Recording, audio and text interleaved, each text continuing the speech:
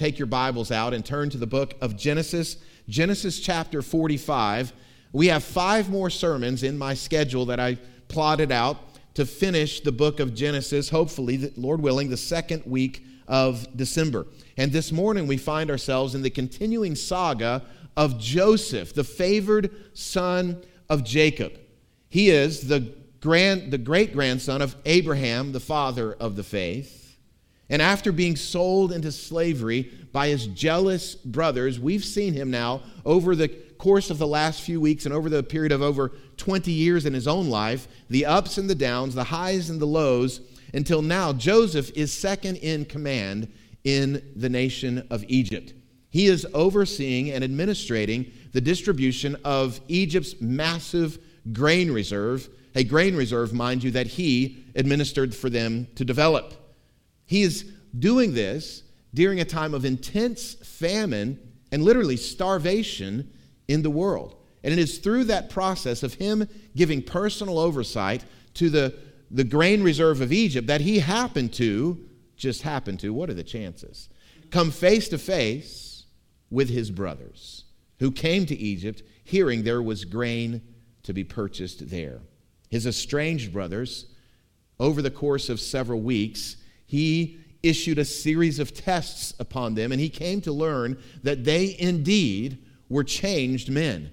They were genuinely and truly repentant of their sin. And so we saw that last week he revealed himself to them as Joseph, their long estranged brother, and we got to rejoice with them some 3,700 years later at the glorious reconciliation of this family.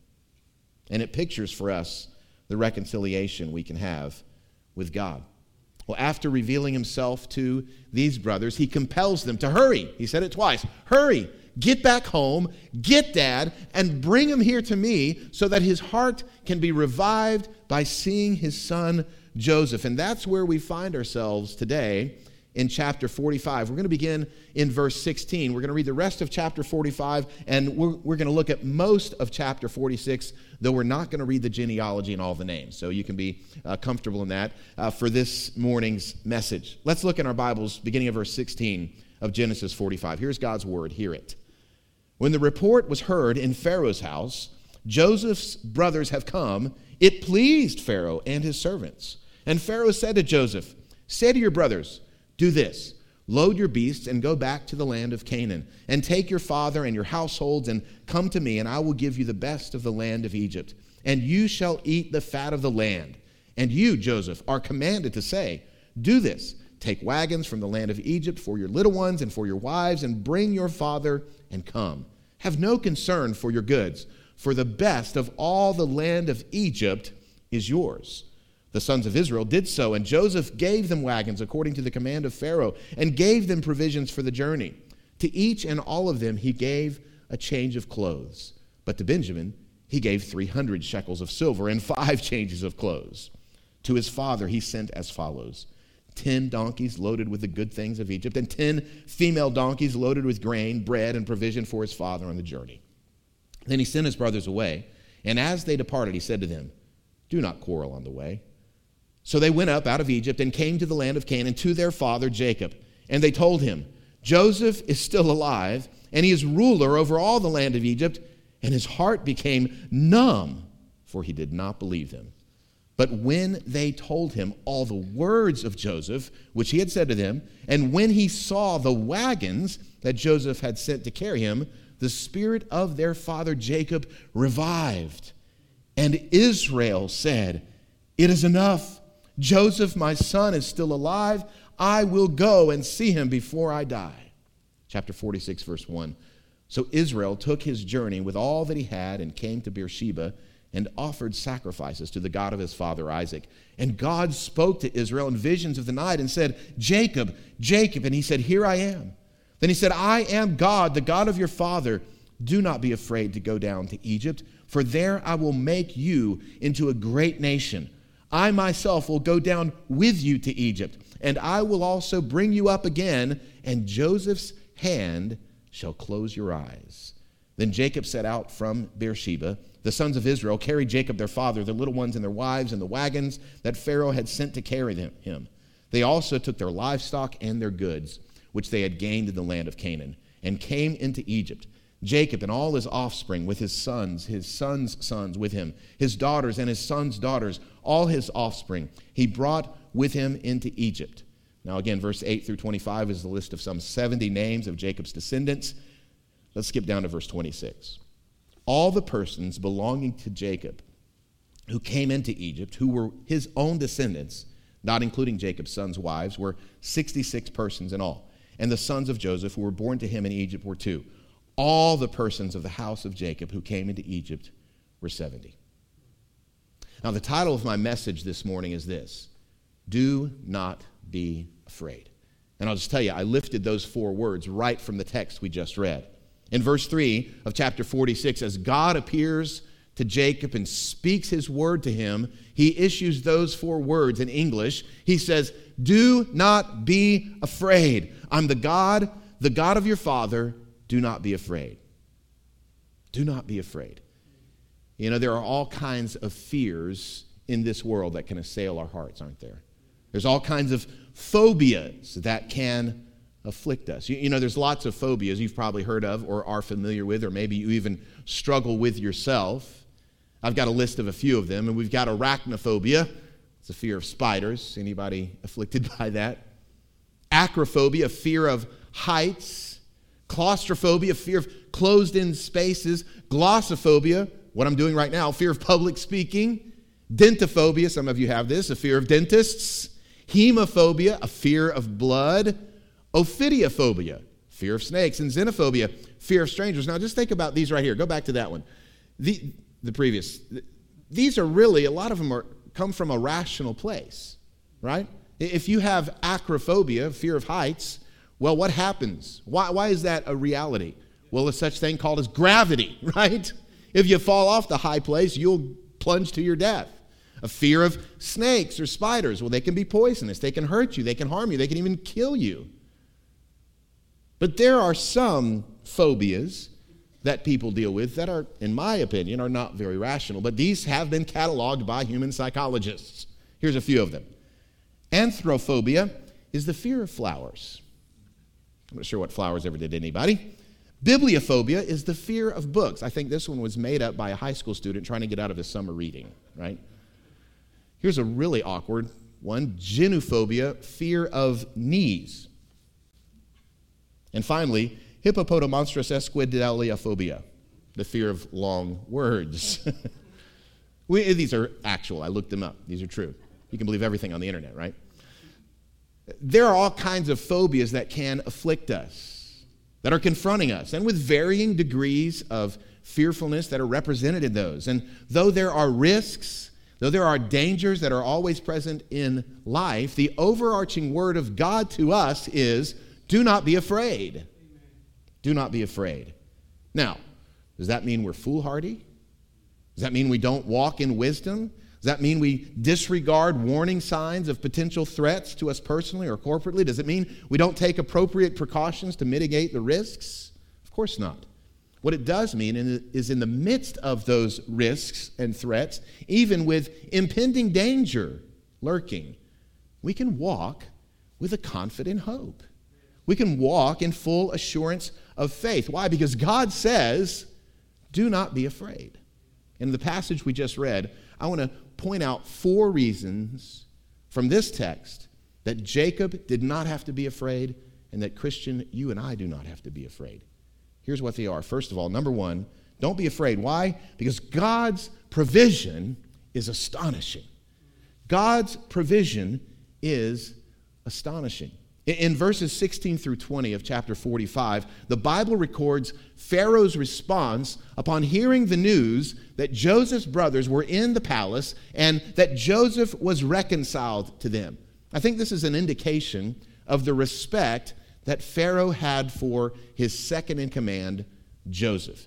Joseph had done such an incredible job at managing, of leading, of going through all that they went through over the last now 9 years, that he had incredible respect for him. In fact, verse 16 says, it pleased Pharaoh to hear this. That's a fascinating statement, especially given the fact that Egyptians were known to despise foreigners.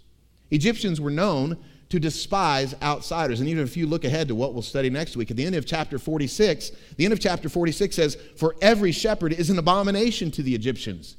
What are the family of Jacob? They're all shepherds. But yet, Pharaoh has incredible respect for Jacob and for Joseph. But word of this reunion, of these brothers together, that word begins to spread. All of a sudden, the entire palace, all the staff, all the attendants, the entire court, the word is abuzz. Oh my goodness. They knew Joseph's story, at least in part.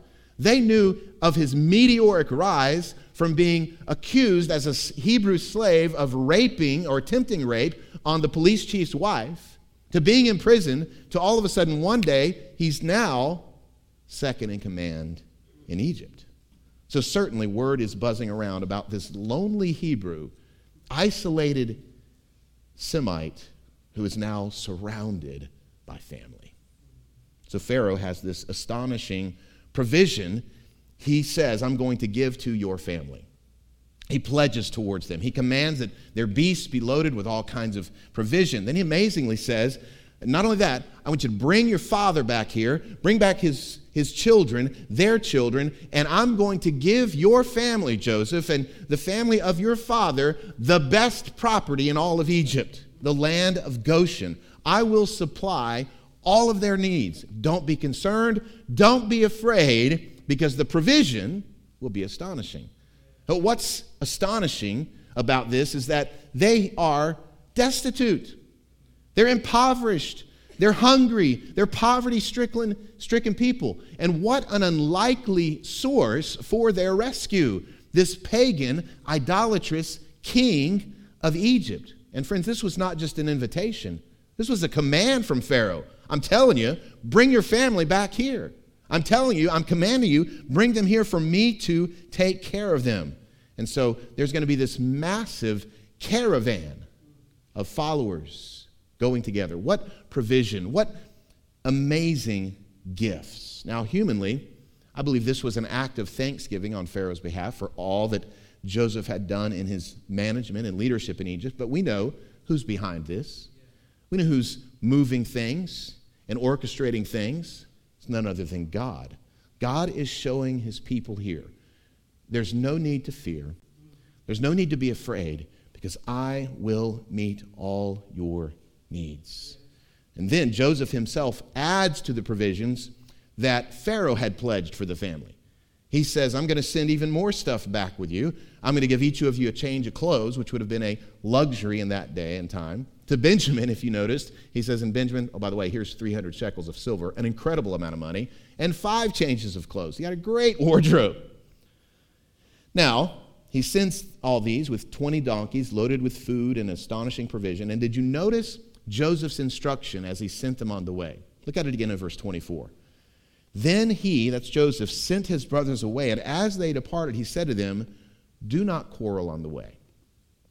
You guys on your way back home, 500 miles by foot, don't argue.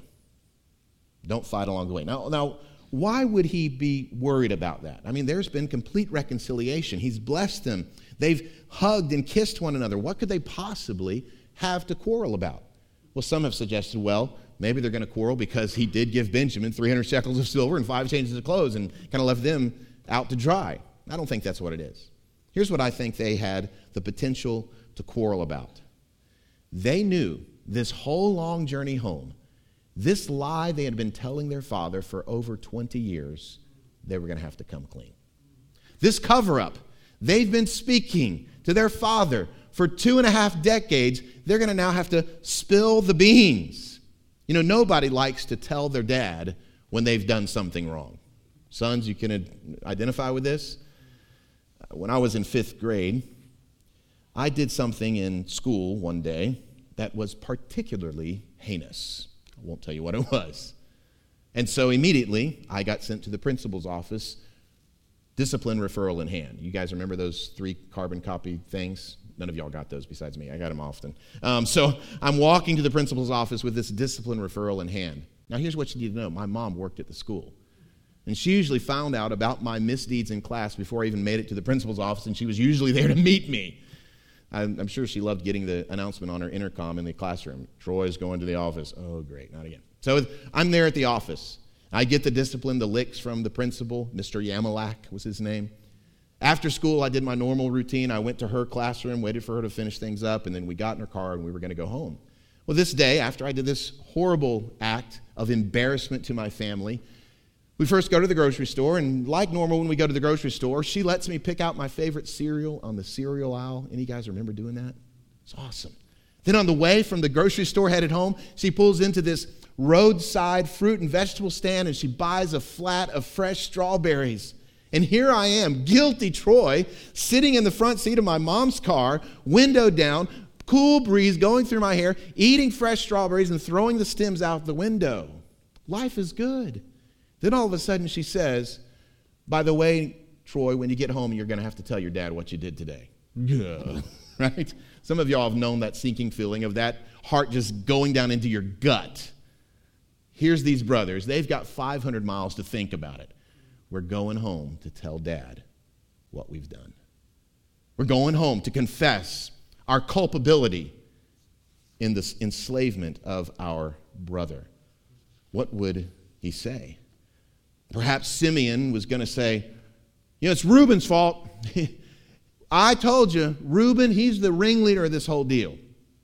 Or maybe Judah would say, Dad, I tried to get him to pull him out of the pit. I tried to rescue him. Joseph says, guys, you're guilty. On your way home, don't quarrel about it. Just speak the truth. Even this morning, as we prepare to come to the Lord's table, we've all got junk, don't we? But I want you to consider God's astonishing provision. As we come clean before the Lord, provision has been made. Now, they had physical provision that would meet their needs, and it was abundant, it was overwhelming, but Pharaoh's palace is meager compared to the provision of God in Christ. Because in Christ, we just don't have physical provision that satisfies our temporary hungers. We have eternal provision that satisfies the very needs of our souls. So as we come to the table today, God is saying to us, do not be afraid because of my astonishing provision for you in Christ and his work represented in the blood and the body, the fruit of the vine and the bread. Here's the second reason why we don't have to be afraid. Number 2, God's promised son is alive. God's promised son is alive. As the sons return to their father and bring the news, it's recorded their words in verse 26. This is, I guess, what they settled on saying. Let's lead with this, guys. Joseph is still alive, and he is ruler over all the land of Egypt. How did Jacob respond? His heart became numb, for he did not believe them. Think about it. How much have these brothers lied to their dad over the years? How much have they covered over their misdeeds? Lying had become really second nature to them. You know anybody like that? When something comes out of his or her mouth, there's a 50-50 shot it's going to be a lie. These guys were brilliant at lying and weaving untruths. That's where Jacob is with these sons. Upon this announcement, again, his heart became numb. He didn't believe their testimony until, look at verse 27. But when they told him all the words of Joseph, which he had said to them, and when he saw the wagons that Joseph had sent to carry him, the spirit of their father, Jacob, revived. He goes from numb, dead inside, to alive. It wasn't just that all these brothers agreed on the same story. They'd done that before. It wasn't even just that Benjamin had come back and even Simeon, who was languishing in prison. It was the words of Joseph spoken through the testimony of the brothers, and it was the evidence, the overwhelming evidence, that what they were saying was true. These could have been amazing things to see. It says that they sent these wagons. Now, this would have been like, in our day, spaceships coming from another galaxy. These wagons were ornate. They were the height of modern technology in Egypt. They had never seen any kind of vehicle like this ever in the land of Canaan.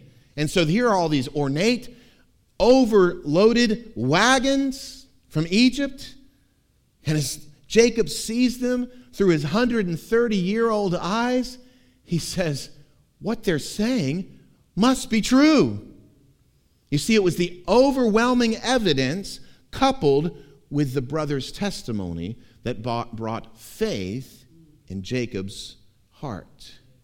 And it's interesting, it's right here at his point of belief that the narrative changes from calling him Jacob to Israel. When he believed the testimony of the men and he trusted in the verifiable evidence, there was a change in his identity. Can you relate? Think about all the fears that Jacob had experienced over the years. I mean, the first time he sent his boys to go get food in Egypt a couple years ago, he held Benjamin back. Why? Because he was afraid. He was afraid that harm would befall the only other remaining son of his beloved wife, Rachel. And then after all that food ran out, they needed to go back again, and the boy said, there ain't no way, Dad, we can go back unless we bring Benjamin with us. The man told us so. And again, in fear, he says, surely my soul's going to go to the grave in sorrow because my son Simeon's gone, I've already lost Joseph, and now I'm going to lose Benjamin too. And it was this twofold witness. He spoke, God did, through the brothers. They told him all the words of Joseph and the evidence, the wagons that they had sent. The same is true for us, isn't it? There are no writings of Jesus that remain today. None. He didn't write any books. He didn't publish any journal articles. All we have about Jesus is the testimony of these knucklehead disciples. But their word is true. Jesus is alive. How do we know that? Because of the verifiable evidence. We know he's alive because first he appears to the women at the grave early that Sunday morning. Then he appears to Peter, and then the 12, and then Thomas, and then later Paul is one who was untimely born, and he appears to as many as 500 people over 40 days, making appearance after appearance after appearance. There is not another experience or miracle in human history that is as verifiable as the resurrection of Jesus Christ from the dead. Jesus is alive. And the same should be true for us. Just as Joseph's heart went from numbness to being revived, when we consider the fact Jesus is alive, we should go from this numbness to life. And that doesn't just apply to now. That applies to the future. We're a month and a half away from turning the calendar from 2020. I know many of us are looking forward to January 1, 2021. But we don't know what 2021 holds. We don't know that things might even get worse. We don't know that as we look back on 2020, we might say, well, that was a pretty good year comparatively. Some of you are thinking, don't jinx it, Troy. There's no such thing as jinx, okay? We don't know what the future holds for us. Are we to enter this next decade with anxiety, fear, and worry? There are some things I'm rather certain of we will see in 2021. Increased persecution of Christ's church. There's some things I'm pretty sure we're going to see in this nation. Diminished religious liberty. There are some things I'm pretty sure we're going to see happen in 2021. A further spiraling downward of our culture into reprobate sin. Things may get worse. Do we enter the year with fear? With worry? Anxiety? Do we just wallow in despair and cry, oh, woe is me? No, listen, Jesus is alive. This past week, I all but finalized my preaching calendar for 2021. As has been my practice over the last 14 years, I plan out 12 months of preaching in November. And as I landed on April 4th, which is Easter Sunday, and where just coincidentally I landed on the text of expositionally preaching from the book we're going to look at next year, I was almost raptured out of my office this week. We're going to proclaim the resurrection of Jesus, not every Sunday only, but Easter Sunday. And the life of Jesus gives us confidence, gives us hope, gives us assurance that no matter what happens, Jesus is alive. Because God's provision is astonishing. Do not be afraid. Because God's promised Son is alive. Do not be afraid. Here's the third thing. Because God's purpose is assuring. God has a purpose. Now, obviously, a few things transpire between chapters 45 and 46. And, it's one thing to be ecstatically happy that you discover your long-lost son you thought was dead is actually alive. And it's altogether another thing to then load up your family on these strange-looking wagons, load up your flocks and your herds and your possessions, and go by foot the 500-mile journey away to this foreign land you've never been to, Egypt. Jacob is obviously cautious before he embarks on this journey. Anytime our family goes on a long trip or a vacation, before we leave the driveway, we are there parked in the family truckster, preparing for our Lampoon vacation. And what do we do in that driveway? We pray. We pray. We pray obviously for God's protection and for his care, but I also pray over my family. God, help our fellowship to be sweet as we are cramped in this van for the next 9 hours. What does Jacob do before this journey with his family? He prays. There in Beersheba, he goes to the southernmost part of the promised land. He's not going on vacation. He's doing something far more challenging. He's uprooting his entire family clan and moving them 500 miles away. Obviously, questions were in his mind. Am I making the right move here? Am I going in the right direction? I'm 130 years old. And now he's taking his children to this pagan culture that worships hundreds of gods. How could he be sure that his family would not be drawn away from Yahweh, the one true God of Abraham, Isaac, and Jacob? Is Egypt the right place for the people of God to be? Is it safe for the covenant family? Now, Jacob has cause for concern. Well, for one, his family doesn't have the best track record with Egypt. You think to Jacob's grandfather, Abraham. He went down to Egypt during a famine, and what did he do? He lied about his relationship with his wife. He said, she's just my sister. And thereby, he threatened the very lineage of Abraham's descendants, that she could have been abused sexually. He threatens the family line of Messiah. And he's judged for it. And then Jacob's own father, during another famine, God speaks to him clearly in Genesis 26, verse 2, says, do not go down to Egypt. 2 famines, 2 opportunities in Egypt, 2 strikes against his family. Now here's number 3. Pharaoh, the king of Egypt, is commanding me to come. Joseph, my own long-lost son, is commanding that I come. And here he is in Beersheba. Should he stay or should he go? Should he endanger the covenant line of descendants through the influence of this pagan culture by going to Egypt? Or would he endanger the covenant line by staying in Canaan and perhaps risk famine and starvation? So many fears assaulting Jacob's soul. So what does he do? He prays before the journey. He builds an altar. He makes sacrifices before God. He confesses sin. He seeks the face of the Lord. And God speaks to him. Look again at verse 2. And God spoke to Israel, that's Jacob, in visions of the night and said, Jacob, Jacob. In the 66 books of the Bible, there are 15 times when God speaks to someone, a human, with 2 words of their name. Jacob, Jacob. Every once in a while, it's a warning. Saul, Saul, why are you persecuting me? But typically, as it is here, it's a sign of intimacy of relationship. Jacob has heard the voice of God before. Remember when he was a young man and deceived his brother out of the blessing of their father, Isaac, and he's running away from the plot and the threat of being murdered by his brother Esau. He ran just as far as his tired legs would carry him. He came to rest and use a stone for a pillow, and there God revealed himself and spoke in the night vision, and he saw a ladder ascending and descending from heaven to earth, and angels were on this ladder, and God spoke his promises over Jacob. He'd heard the voice of God before, and now it's unmistakable. He hears it again after so many years.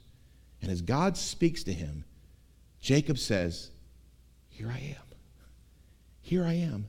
And then the Lord reveals 4 purposes for Jacob in going down to Egypt. I want you to see what they are real quickly. First of all, there's the purpose of multiplication. Multiplication. God says, "There I will make you into a great nation." And this was the same promise God had spoken to his grandfather Abraham, except God adds a word here. The word is there. There. In Egypt, I will make you into a great nation. What is he saying? He's saying, Jacob, I'm not confined to zip codes. I can accomplish my purposes wherever, however, I want to accomplish them. The promise still stands. You're going to be made into a great nation. You're going to be multiplied. He goes down into Egypt with 70. 400 years later, the descendants of Israel come out 2 million strong. I would say God's word is true. Multiplication is the first purpose we see here in this speech from God to him. Second, habitation. Habitation. God promises his manifest presence. God promises his personal habitation. Look at this next one with me. He says, I will go down. We got that next slide. There we go. I myself will go down with you to Egypt. In the Hebrew, it's emphatic. It's not just, I will go down with you. I myself will go down with you. There will be no mistaking my presence, my power. Again, he's saying, listen, I am Yahweh. I am. I'm not a little God G, a little G God. I'm a big G God. I'm not some tribal God from these local ethnicities. I'm the God not only of Canaan, I'm the God of Egypt, I'm the God of the world, I'm the God who spoke the universe into existence. Here's the third purpose in going to Egypt. Letter C, restoration. Restoration. He says, I will also bring you up again. What is this promise of restoration? The promise of restoration is referring back to Abraham, Isaac, and Jacob's descendants coming back into the promised land of Canaan. He said, you're leaving the promised land now, but I'm going to restore your people. I'm going to restore the covenant line. You will not be in Egypt forever. But here's the fourth one, consolation. There's a promise of consolation. God says to Jacob, Joseph's hand shall close your eyes. Think about this for a second. What a rush of emotion for Jacob. He's just recently learned that his son Joseph, he thought was dead, who was thought mauled by wild animals. He's got the bloody coat of many colors to prove it, is not only alive, not only ruling over the land of Egypt, but this very son, Joseph, will be the one that on his deathbed will close his eyes in death. He was always fearful. My soul shall go to the grave in sorrow. God says, that's not going to happen. You're going to go to the grave rejoicing. God's got a purpose, and that purpose is assuring. And let me ask you, do you know that, like Jacob? God's got a purpose. God's got a purpose for you, that he's spoken over you through his word and through his spirit for your life. And that purpose assures us as we go forward. God speaks those 4 words, even today. Do not be afraid. But that leads finally, as we move towards a conclusion, the fourth thing we see from this passage, and that is this. Number 4, God's people are affirming. God's people are affirming. Now, I've told you before, Bible students, that one of the things we look for when we study a passage of Scripture is repeated words, repeated phrases. And we'll see this in chapter 46 in a few places. I want you to see them in the final verses we'll consider this morning.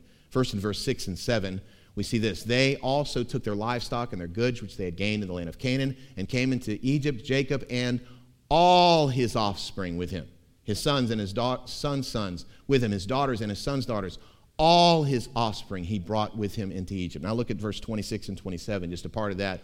all the persons belonging to Jacob who came into Egypt. Verse 27, all the persons of the house of Jacob. You see what's being communicated here? Not one was left out. There is an incredible reunification and intimacy of this family, all of his offspring, all of the persons, all the people together. Now, I believe if you were to look up a pictorial dictionary and look up the words dysfunctional family, it would have Jacob's family there. They were dysfunctional. What we've seen in our study of Jacob and Joseph, there was hatred, jealousy, envy, ridicule, manipulating, conniving, grasping. They were the epitome of a dysfunctional family. And now it has all turned around. Now they are really a model for Christian community. But what is that? How do they model it? Loving each other, providing for one another's needs, consoling one another in times of loss, confessing their sins to one another. What a great God we serve. As they go down into pagan Egypt, all kinds of fears could assail them. All kinds of anxieties could have dominated their thinking. They would be strangers in a strange land. They talk differently than the Egyptian culture. They think differently than the Egyptian culture. They have a completely different God-centered biblical worldview, unlike the Egyptian culture. They would be outsiders, foreigners, strangers in a strange land. Sound familiar? This is the church today. But by God's grace, He's given us a family. Welcome home. That's why we say it. Because we're family. And God has not called us to move away from one another as the culture becomes more and more Egyptianized, but to press in towards one another. Exactly what Hebrews 10 tells us to do in verse 24 and 25. Let us consider how to stir up one another to love and good works, not neglecting to meet together as is the habit of some, but encouraging one another, and all the more as you see the day drawing near. As we see 2021 turning on the calendar, friend, we are to press in deeper into Christian community, deeper into the relationships of our spiritual family. We don't pull away, we press in. Church, that's what we're going to attempt to do even this morning as we come to the Lord's table. I shared in our private church Facebook group this week that it's almost 9 years ago now that we transitioned the frequency of us observing communion. Most Baptist churches observe communion, take the Lord's Supper once a quarter, maybe. But we determined almost 9 years ago that we were going to do it monthly. And our aim included, among other things, was that we believed communion will create unity. As we come to this table, it brings unity in the body. Why? Because we prepare ourselves to receive this meal. We examine our own lives. We think about, are there broken relationships that need to be mended? What does that do? Fosters unity. As we think about, as we look at the bread and we think about the body that was broken for us, as we look at the fruit of the vine, the juice, and we think about the blood that was shed for us, we think about our absolute need of a Savior. What does that do? Fosters unity. As we look at these elements, as we symbolically remember the work of Christ on the cross, it reminds us that the ground is level at the foot of the cross. None of us brings anything to Jesus. We all just receive of His grace. And you know what that does? It fosters unity. There's something incredibly unifying about communion. This is our family meal. This is our fellowship supper together. And so this morning, as we prepare to receive this communion meal, bring your fears to the Lord, listen to His word, consider the evidence of the resurrected Son, and press into the family. I'm going to pray for us. First, here's my last thought. The fears that would assail our hearts find no place to dwell when we meditate on the faithfulness of God. Let's go to the Lord in prayer.